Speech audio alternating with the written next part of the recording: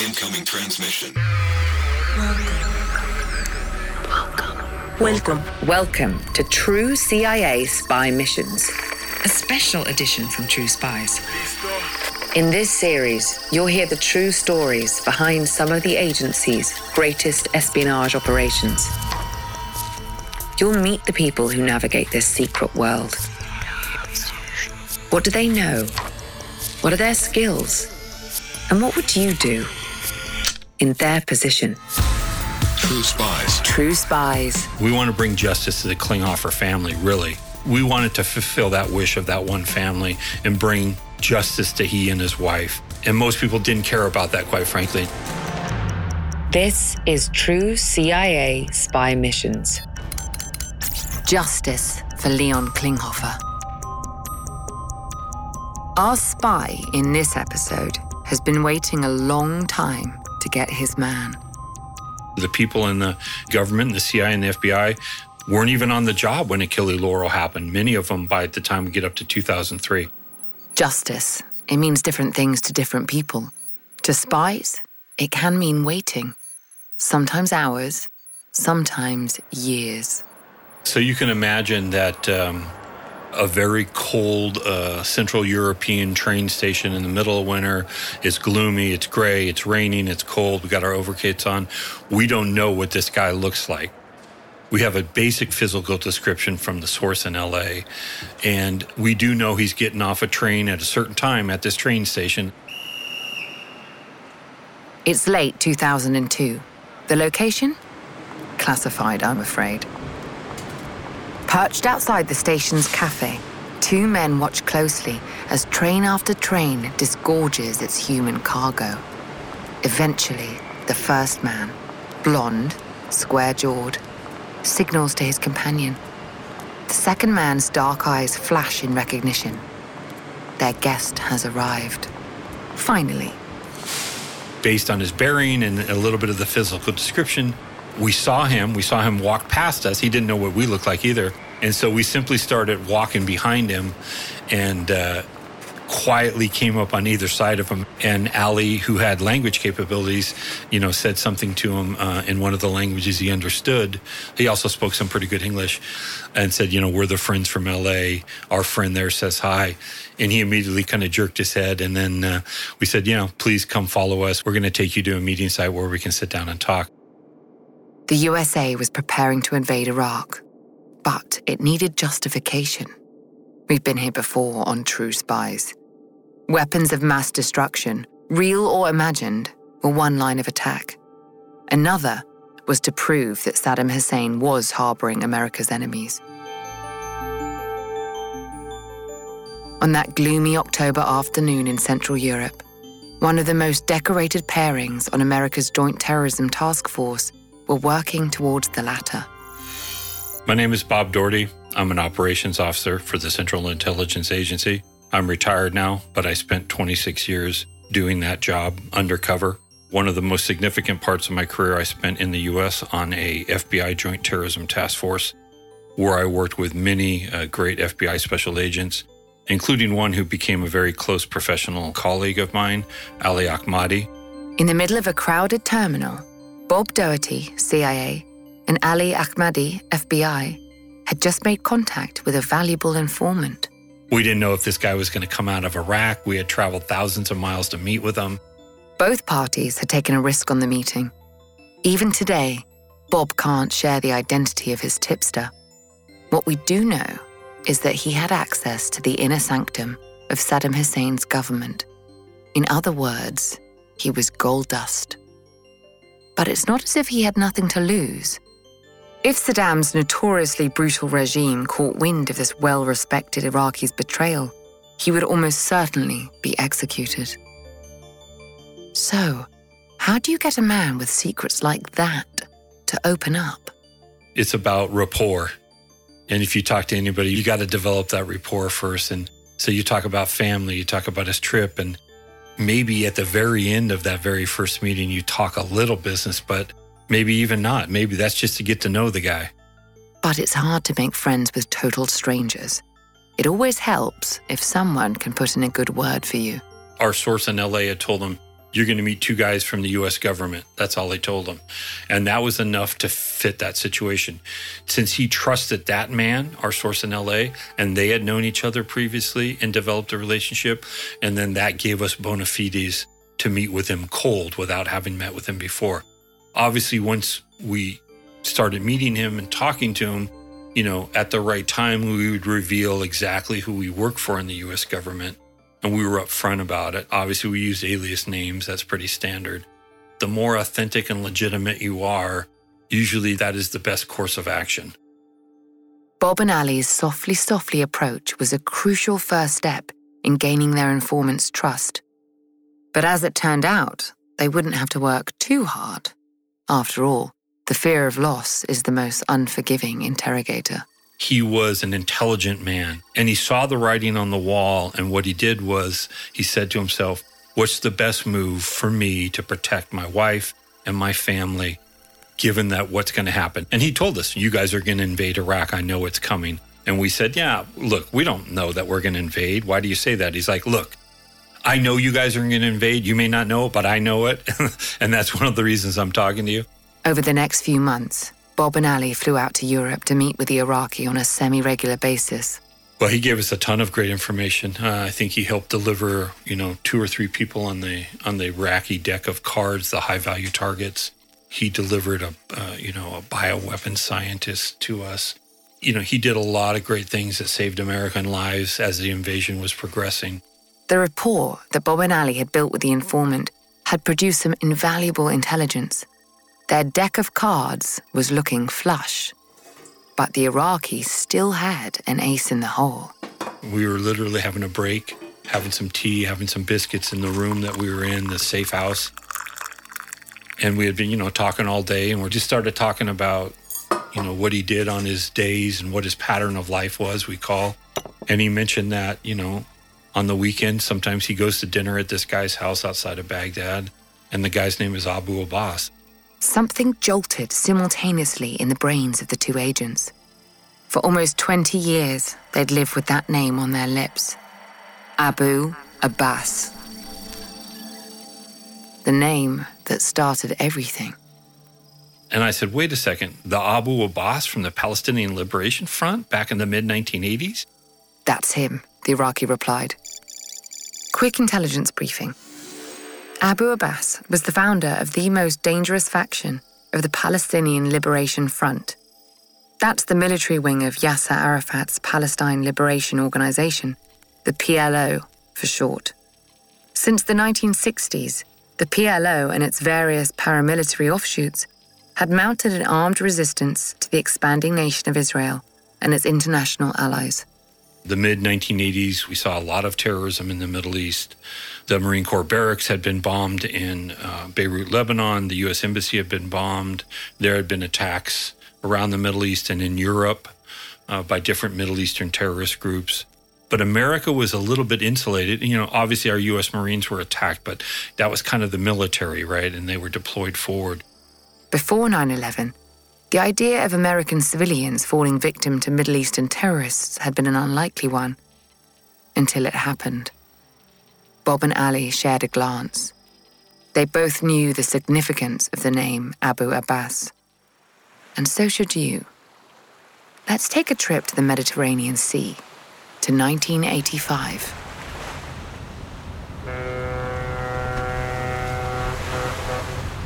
On the 7th of October, 1985, Bob and Ali were strangers to each other. They would remain so until the early 90s. But by the end of that day, a series of events thousands of miles away would form the foundations of a lasting bond between them. Maybe you remember that day too. The MS Achille Lauro offered luxurious cruises around Mediterranean beauty spots. Alexandria, Egypt. Genoa, Italy. Ashdod, Israel. It was the second month of autumn, and the ship was floating ponderously through the Straits of Messina, off Sicily's eastern tip. The boat's guests, a genial bunch of Europeans and Americans, were getting along famously. Except for 4 young men. They were incongruous for a number of reasons. Their age, for a start. Men in their early 20s aren't exactly a cruise ship's usual demographic. But they had paid their fare and checked their passports with security. Nobody checked their bags. It wasn't policy at the time. Remember, this is well before 9/11. When fellow passengers made friendly overtures, they were met with shrugs. The men were Argentinian, they said, no English. Curiously, they didn't speak Spanish either. But on a cruise ship, hospitality is king. And no matter how unusual the guest, everyone is entitled to their complimentary fruit bowl. On the morning of the 7th of October, a steward made his way to the young men's cabin. A healthy breakfast was not on their itinerary. A nauseating waft of gasoline assaulted the steward's nostrils. The 4 mysterious passengers, each wielding a hairdryer, stood huddled around a pile of recently reassembled weaponry. Later, authorities would learn that the AK-47s had been smuggled through Italy in the gas tank of a car. Ideally, the 4 men, fighters for the Palestinian Liberation Front, would have had time to dry their weapons properly. They would have kept a low profile until the ship docked on Israel's Mediterranean coast and opened fire on Israeli soldiers. They would have been martyrs. Change of plan. The element of surprise was gone, but the Achille Lauro provided a new and equally useful resource for the terrorists: hostages.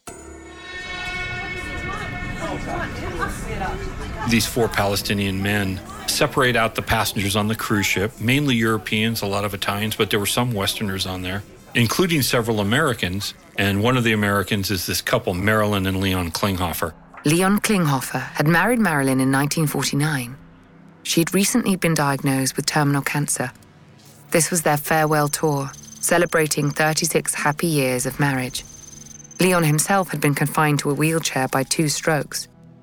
Here was this old guy, Jewish heritage, had grown up in Brooklyn and New York. You know, he was just a tough old guy, and he wasn't going to take crap from anybody.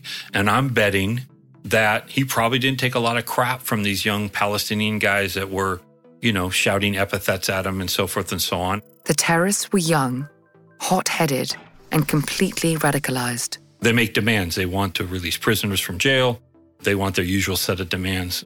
The ship arrived off the coast of Tartus, Syria, at 11 a.m. the next day. Using the captain's radio, the terrorists called ashore to demand the release of prisoners held captive in Israel. If they had not heard back by 3 p.m., they would start executing hostages. The Syrians consulted with the US and Italy, where the Achille Lauro was registered. A decision was made. We do not negotiate with terrorists. The men from the PLF flipped through the passports they had seized from the passengers. America was Israel's most prominent supporter. An American had to be the first to die. Certainly the symbolism of the American and the Jewish American played into it. Leon Klinghoffer was brought out on deck. From inside the ship, Marilyn Klinghoffer heard 2 shots ring out. So one of them shoots Leon Klinghoffer in the chest in his wheelchair, kills him, murders him, and then they push the wheelchair over the side of the ship into the Mediterranean with his body in it, which washes ashore a couple of days later. By killing Mr. Klinghoffer, the terrorists had overplayed their hand. A hijacking could be walked back, explained away as a political statement. The murder of an American citizen? This would have serious consequences. Panic set in. The leader of the 4 terrorists, who had fired the shots, radioed the Syrians again. The PLF needed asylum. A hostage was dead. The Syrians refused. In Egypt, the terrorists would find a warmer reception. Bobbing outside Port Said on the Suez Canal, the ship's captain radioed ashore. His crew and the passengers were alive and well, he claimed. Through the crackle of the static, no one could tell that the barrel of a Kalashnikov was pressed to his temple. The Egyptian government under President Hosni Mubarak was well disposed to the aims of the PLF. In the early hours of October the 10th, a tugboat brought the 4 men back to land. news of Leon's death reached the Americans quickly. They petitioned the Egyptians to hand over the terrorists. President Mubarak said they had already been allowed to leave the country. Mubarak was between a rock and a hard place. He either jeopardized a recent treaty with Israel and millions in American foreign aid, or risked alienating his Arab allies in the Middle East. It was best for him to be rid of the Palestinians. The only problem was, he'd lied to the media. They hadn't left the country at all. Instead, Mubarak's government had allowed the terrorists to reconnect with the mastermind behind the hijacking, Abu Abbas. And they were able to arrange or convince Egyptian authorities to put them on a commercial airliner. I think they were flying to Tunisia, if my memory serves correct. Thanks to President Mubarak's eagerness to avoid blame, Abu Abbas was smuggled aboard a commercial Egypt Air flight to Tunisia, reunited with the men that he had personally shaped for violence. And now, airborne and halfway to Tunis, he might have felt safe. If he had, he was seriously underestimating the lengths that a wounded USA would go to. President Reagan at the time orders Navy F-14 Tomcats off an aircraft carrier to intercept this commercial airline flight in flight, and they force it down into Sigonella, Italy. Literally flying in the face of international law. The American fighter pilots used their particular powers of persuasion to ground the commercial jet at a NATO airbase in Sicily. And there it's surrounded by what would become the precursor to SEAL Team 6, U.S. commandos, to take these guys into custody. The Italian police, the Carabinieri, the kind of paramilitary police show up as well because it's their country. And there's kind of this tense standoff between the Italians and the Americans. Neither side, and the Americans in particular, wanted this to get ugly. Both the hijacking and the grounding of the jet had taken place on Italian territory. The US had no jurisdiction, and certainly hadn't asked the Italians permission before grounding the plane. A firefight, especially with an ally, would be hard to justify on the world stage, even in the wake of a murder. The Americans backed off. And finally, the Italians went out and kind of take control of the situation. And eventually, Abu Abbas is let go. He's let free by the Italians. The 4 hijackers themselves are actually arrested by the Italians, and all of them are prosecuted and convicted and do long jail terms. I think the last one was just released a year or two ago. But you have a situation where his 4 men carry out this hijacking and this murder at his behest. He joins them at the end of it, and he walks away scot-free, and they pay the price for him masterminding this whole operation. Even though it happened over 30 years ago, you can still hear that undertone of outrage in Bob's voice. Before long, Abbas was on a flight to Yugoslavia. Still an internationally wanted man, he evaded capture for years before eventually resurfacing in Gaza in 1996. By then, Israel had granted amnesty to several PLF fighters. He was a free man. Back in the USA, a young Bob Doherty watched events unfold on TV news. As a student at the University of California, he worked odd jobs, stacking shelves, washing dishes, anything that paid the bills. Now, he saw a path unfolding in front of him. After all, this was Ronald Reagan's America. Patriotism was the order of the day. And so I kind of knew that, all the guys I hung around with college, we were all going to do maybe something of service. I knew I wanted to serve somehow. And so I applied to a bunch of different agencies. In fact, the DEA, the FBI, the CIA, probably would have gone into the military if I hadn't done one of those things. The events that took place on the MS Achille Lauro, the murder of an elderly, disabled World War II veteran, hardened his resolve. It definitely struck me at the very beginning of my career that this was one of the motivating factors of why I wanted to do this job. Within a year, he'd achieved his goal. I was a little bit of an anomaly when I joined the CIA in 1986. In fact, out of my class of maybe 40 or 50 young officers, I was the only one that came geographically from west of the Mississippi River in the U.S. But since I was the only one from the West, of course, I became known as California Bob because that's where I was born and raised. Suffice to say, California Bob an avid surfer with a laid-back attitude, was not a natural fit for the buttoned-down Ivy League world of the CIA. But the agency must have seen something in him. Every CIA officer goes through a psychological profile. It's pretty extensive, right, as part of your hiring process. And at some point, they kind of tell you once you get hired, kind of how you came out. And it's always interesting to me. We do a Myers-Briggs one, which measures people on 4 scales. And the first one is either introvert or extrovert. And what's interesting is most CIA case officers are introverts. We're not extroverts. And certainly I was one. That's right. It's the quiet ones you need to look out for. You see, the thing about quiet people is that they tend to listen more than they speak. You have to be a very good listener, and you have to be a very good assessor of people, not only what they're saying, but what they're doing and what that might mean. So they probably saw those things in me.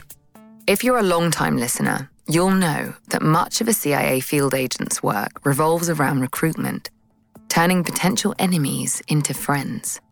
Most of the time, that involves working under an assumed identity. Surely it takes some of an extrovert's confidence to pull that off. You had the case officers that could become the other people, could become the chameleons. And a lot of times they did very well in what we do, spotting, assessing, developing, and recruiting other human beings to be sources for us, right? Convincing them to commit espionage for us, to spy for us. But I also found I could never be that guy. I could never be other than who I was. Well, I suppose there's more than one way to skin a cat. Just being yourself and being authentic and legitimate and honest carried through. And I was very successful at recruiting very good human sources and assets. And when you talk about the recruitment process of convincing anybody in any field to do something, whether you're convincing a girl to go on a date, whether you're convincing, some other corporate guy to accept your deal, whether you're convincing someone to, trade secrets with you, you have to appeal to that human emotion, that rapport with them. And that is universal.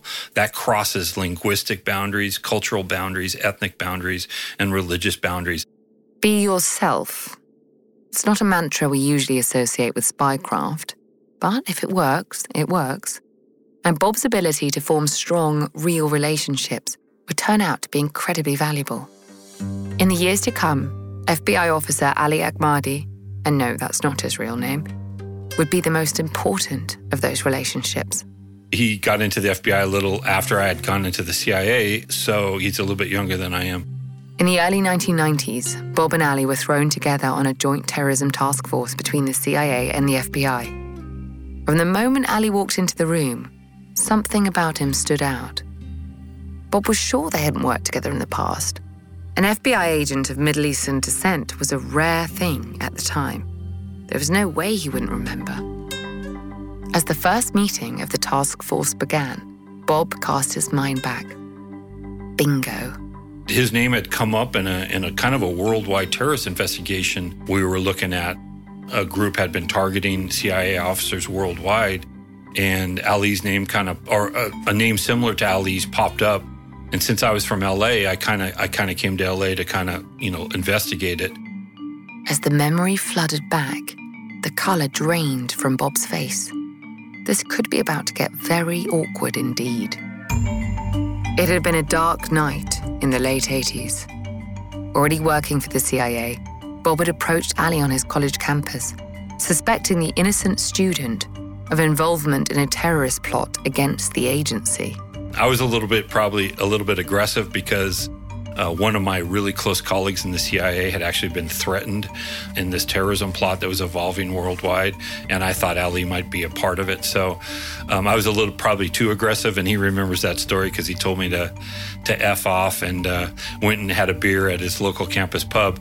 But then, 5 years later, I see him walk into a room where we're having a meeting on the Joint Terrorism Task Force, and now he's got an FBI badge and a gun on his hip, and our eyes kind of locked across the rooms. I'm like, is that the same kid that I saw on this college campus?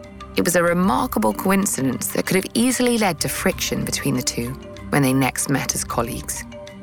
For someone like Ali, who had faced suspicion and prejudice his entire life, it must have been hard to see the funny side.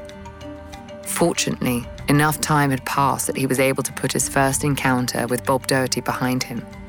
In fact, When they got talking, they found that they had a lot in common.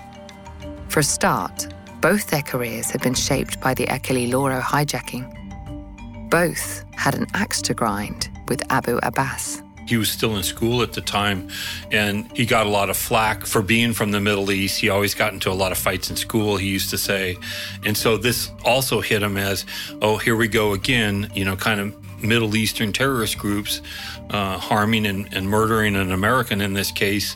And, the retribution is going to come down on me as someone of Middle Eastern descent here in the U.S., even though I'm an American citizen. I'm going to school. I'm a citizen of this country. And I think, he would say it spurred him on even more to want to join the FBI and kind of show that, hey, this is the good side of my people. We're not like a lot of these radicals who only represent the very thin minority of who we are. So I think it was a seminal event in his life as well. Before long, Bob and Ali were fast friends. I think it was kind of two outsiders thrown together, a little bit rebellious, a little bit disdainful of the system and the organization. As we grew in our careers, not willing to put up with any BS or bureaucracy. So that's what really kind of grew us together. Both men had something to prove and a deeply ingrained sense of justice. And in the case of Abu Abbas and the Achille Lauro hijacking, justice had not been done. Every day in America, 60 million packages are delivered, but we don't always know what's inside. He bent down to pick the package up. That's when the device detonated.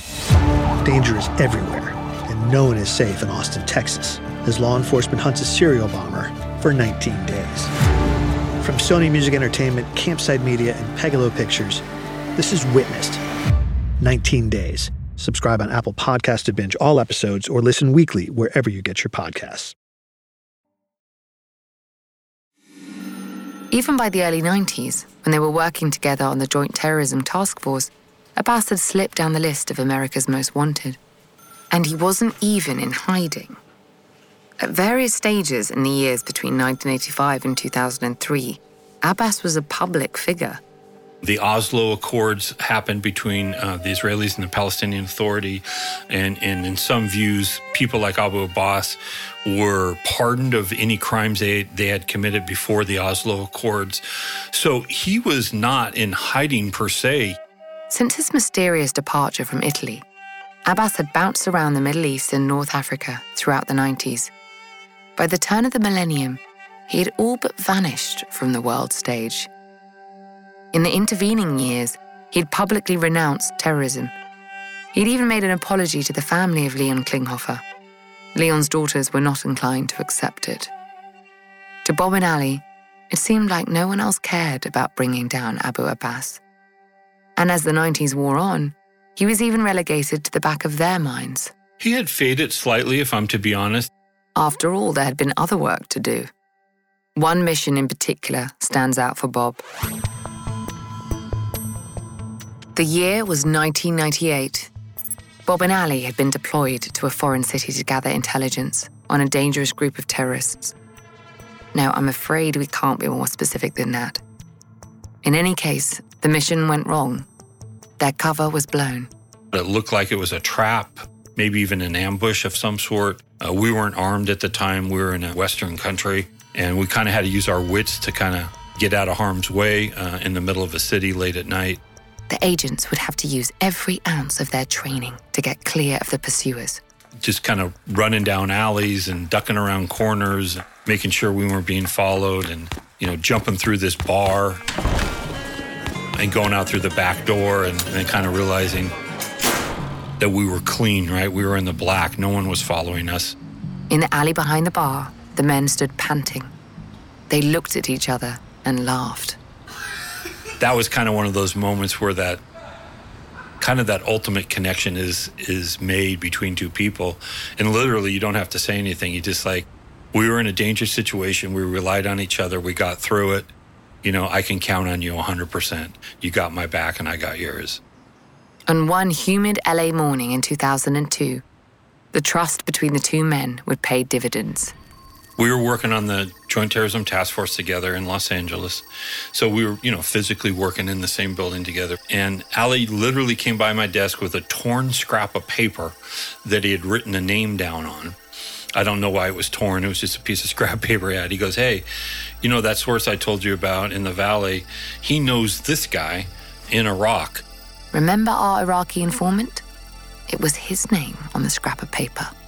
And I take this little torn scrap of paper. I could have easily just shredded it, not done anything in it once Ali walked away. But because I knew that he was really good at what he did and probably wouldn't bring me anything that was BS, I ran the name. And sure enough, I'm like, well, this is a legitimate guy. He may indeed have some access inside Iraq that would be very useful to us. Let's kind of run with this. Ali's source in the San Fernando Valley, an area with a large Middle Eastern community, might just have come up trumps. Over cups of tea and hunks of sugared watermelon, the LA connection began to describe his contact in Iraq. And this source in Los Angeles had told Ali, this is a good guy. You need to talk to him. He can help you out. And we asked how he knew the guy, and he says, look, we were once at war with this guy in his country, but of course, in the midst of that war, we were also doing business, right? Selling goods. He kind of tells us the story of the source and how it's kind of all play out. Well, you know what happened next. We're back to where we started. A grey passenger terminal on a rainy day in Central Europe. And then those long, friendly chats. The informant's casual mention of that infamous, faded name, Abu Abbas. Back in that safe house in the early weeks of 2003, Bob and Ali reflected on the years that lay behind them. They'd been working together for over a decade. In that time, they'd shared a bond which had its roots in an event that took place before they'd even known each other's names. They'd spoken of it often. To these men, the Achille Lauro hijacking was more than a dusty cold case.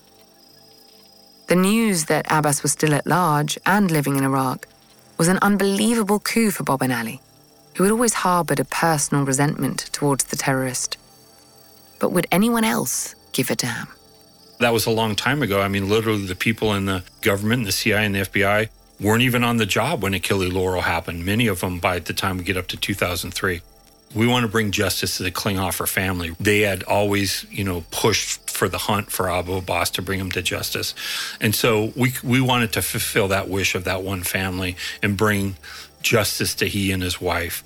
And most people didn't care about that, quite frankly. At any other time before those crucial months leading up to the invasion of Iraq, Bob and Ali's windfall might have been dismissed out of hand. Old news. But it wasn't any other time. The news of an old enemy being harbored at the bosom of the Iraqi establishment could be instrumental in garnering popular support for the invasion. So the ostensible, and I'll say the ostensible reason in quotes, right, that we invaded Iraq was to get rid of Saddam Hussein. He had weapons of mass destruction, and he was harboring terrorists, right? However, as we found out, there really wasn't weapons of mass destruction there, whether he moved them out beforehand, they really weren't there. And he really wasn't sponsoring terrorism, in the early 2000s leading up to the invasion in 2003. He had in the past, but he really wasn't modern day. So all of a sudden, Bob and Ali come along and they have this case of this old terrorist who's wanted for killing an American. And guess who's harboring him? Saddam Hussein, the guy who's the leader of the country.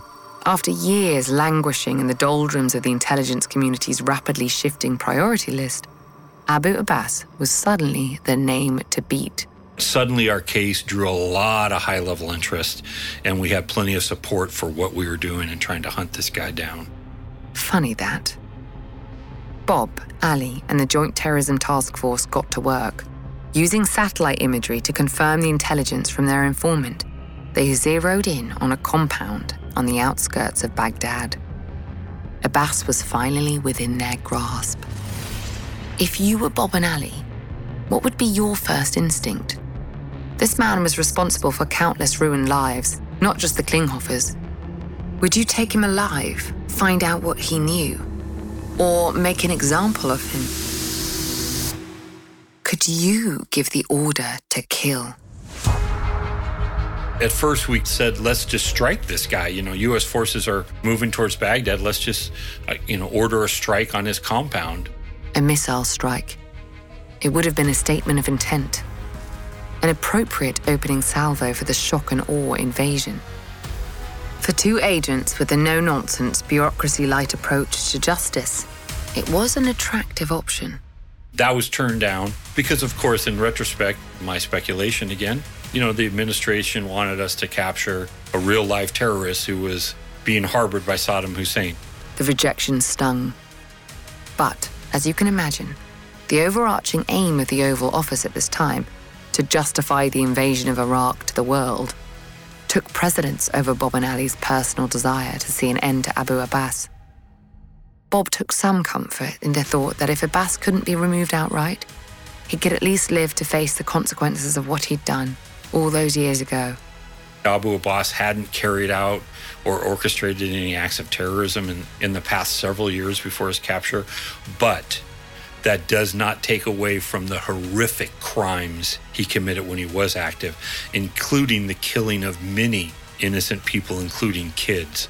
So I never forgot kind of that fact. Like, you're not forgiven for your sins. They're not forgotten.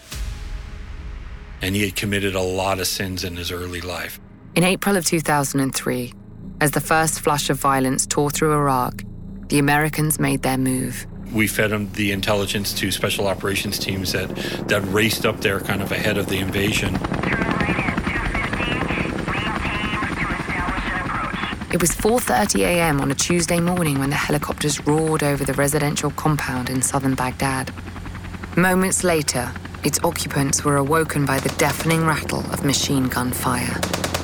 With similar efficiency, the nasal yell of a public address system cut through the dawn. Caution, caution, caution. Abu Abbas, surrender. Coalition special forces have surrounded the area. Follow the instructions and move forward toward the voice. Raise your hands up and walk slowly. We will not harm you. Think about your family. Most of the compound's residents had no idea that they were neighbors to Abu Abbas. The most anyone could tell was that he was an ordinary Arab fighter. Those men were 10 a penny at the start of the invasion, and it would explain the guns. As commandos kicked down doors, broke locks, and searched each of the one-story buildings, they began to reassess their assumption. This kind of firepower was never deployed for a foot soldier. 2 hours later, the shooting stopped. Then we're able to grab him on the compound and bring him into U.S. custody. So Ali and I kind of thought, hey, this is kind of our case. We helped bring this guy to justice. Let's interview him. We wanted to interview him about Achille Laurel, of course. We wanted to interview him about anything he knew about terrorism going on in the world right now. We certainly wanted to interview him about his relationship with Saddam and the regime and any light he could shed on that. But, of course, we were denied that. So we were quickly moved out of this case. And in fact, our source that we had been handling and providing intelligence on that led to Abu Abbas was being handled by other people now who were closer to the action, which was fine. That was the natural order of things. Understandably, Bob and Ali were disappointed. But that was nothing compared to what they were about to find out. We really couldn't charge him with anything because all the laws that the U.S. put on the books called extraterritorial laws on terrorism were put on after the Achille Laurel and the murder of Leon Klinghoffer. And so there was really no applicable U.S. law that we could charge Abu Abbas with for the murder of Leon Klinghoffer or the orchestration of the murder of Leon Klinghoffer in 1985. Put yourself in Bob and Ali's position. How would you feel? You have Abbas in custody, but you've been denied the opportunity to interview him. You know, everyone knows, that he orchestrated the attack on the Achille Laurel, which led to the death of an American citizen. Yet we cannot bring him to the U.S. and charge him with any applicable law. We cannot bring him to justice. Imagine the frustration. Month after month, the legal wrangling wore on. Could it be that Abbas was about to be released? Would this be Italy all over again? And then, fortunately for us, because this man had killed many people, he suffered a heart attack while in U.S. custody and died. Almost a year after he'd been captured, Abbas was dead. Chubby, chain-smoking, and pushing 60, he had hardly been a picture of health. His face was pockmarked with the shrapnel of a violent life. Whatever the cause of his death, and there have been questions. I'm not going to comment on that. Very few tears were shed for Abu Abbas. Bob remembers when they first heard the news. I think we're actually working that day on the GTTF, and so we looked at it as the conclusion of a successful mission. You know, from 1985 on, someone had brought this guy to justice. Took all the way to 2003, but we finally did it. We felt good about the Klinghoffer family and the daughters. 16 years on, Bob still has the headline from that day's newspaper. Planner of 85 hijack captured. We got lucky, that's for sure, and we were happy. It was a very happy moment for us, actually. 18 years, 2 whole careers, had been shaped by the actions of Abu Abbas. Bob and Ali had, one way or another, achieved what they'd set out to do. Yes, the Klinghoffer daughters would have liked to see their father's murderer stand trial. Bob and Ali, who despised red tape, would have liked a cleaner end to the life of Abu Abbas. But in the grubby world of global geopolitics, justice is so rarely perfect. Sometimes it's enough that it comes at all. That's what gave Ali and I just a little bit of closure to the case, even though it was a little bit bittersweet that we never got to interview him. I'm Vanessa Kirby. Join us next week for another debrief with True Spies. We all have valuable spy skills, and our experts are here to help you discover yours. Get an authentic assessment of your spy skills, created by a former head of training at British Intelligence at spyscape.com. Disclaimer. The views expressed in this podcast are those of the subject. These stories are told from their perspective, and their authenticity should be assessed on a case-by-case basis. In the 1970s, John Todd burst onto the evangelical scene with a shocking tale. He claimed to be a former witch, involved in a then unheard-of secret organization called the Illuminati, and urged Christians to prepare for a violent world takeover. First of all, the number one weapon in everybody's home should be a 12-gauge pump shotgun. Hear the amazing story of one of the originators of the modern-day conspiracy theory. From Magnificent Noise and Sony Music Entertainment, this is Cover Up, the Conspiracy Tapes.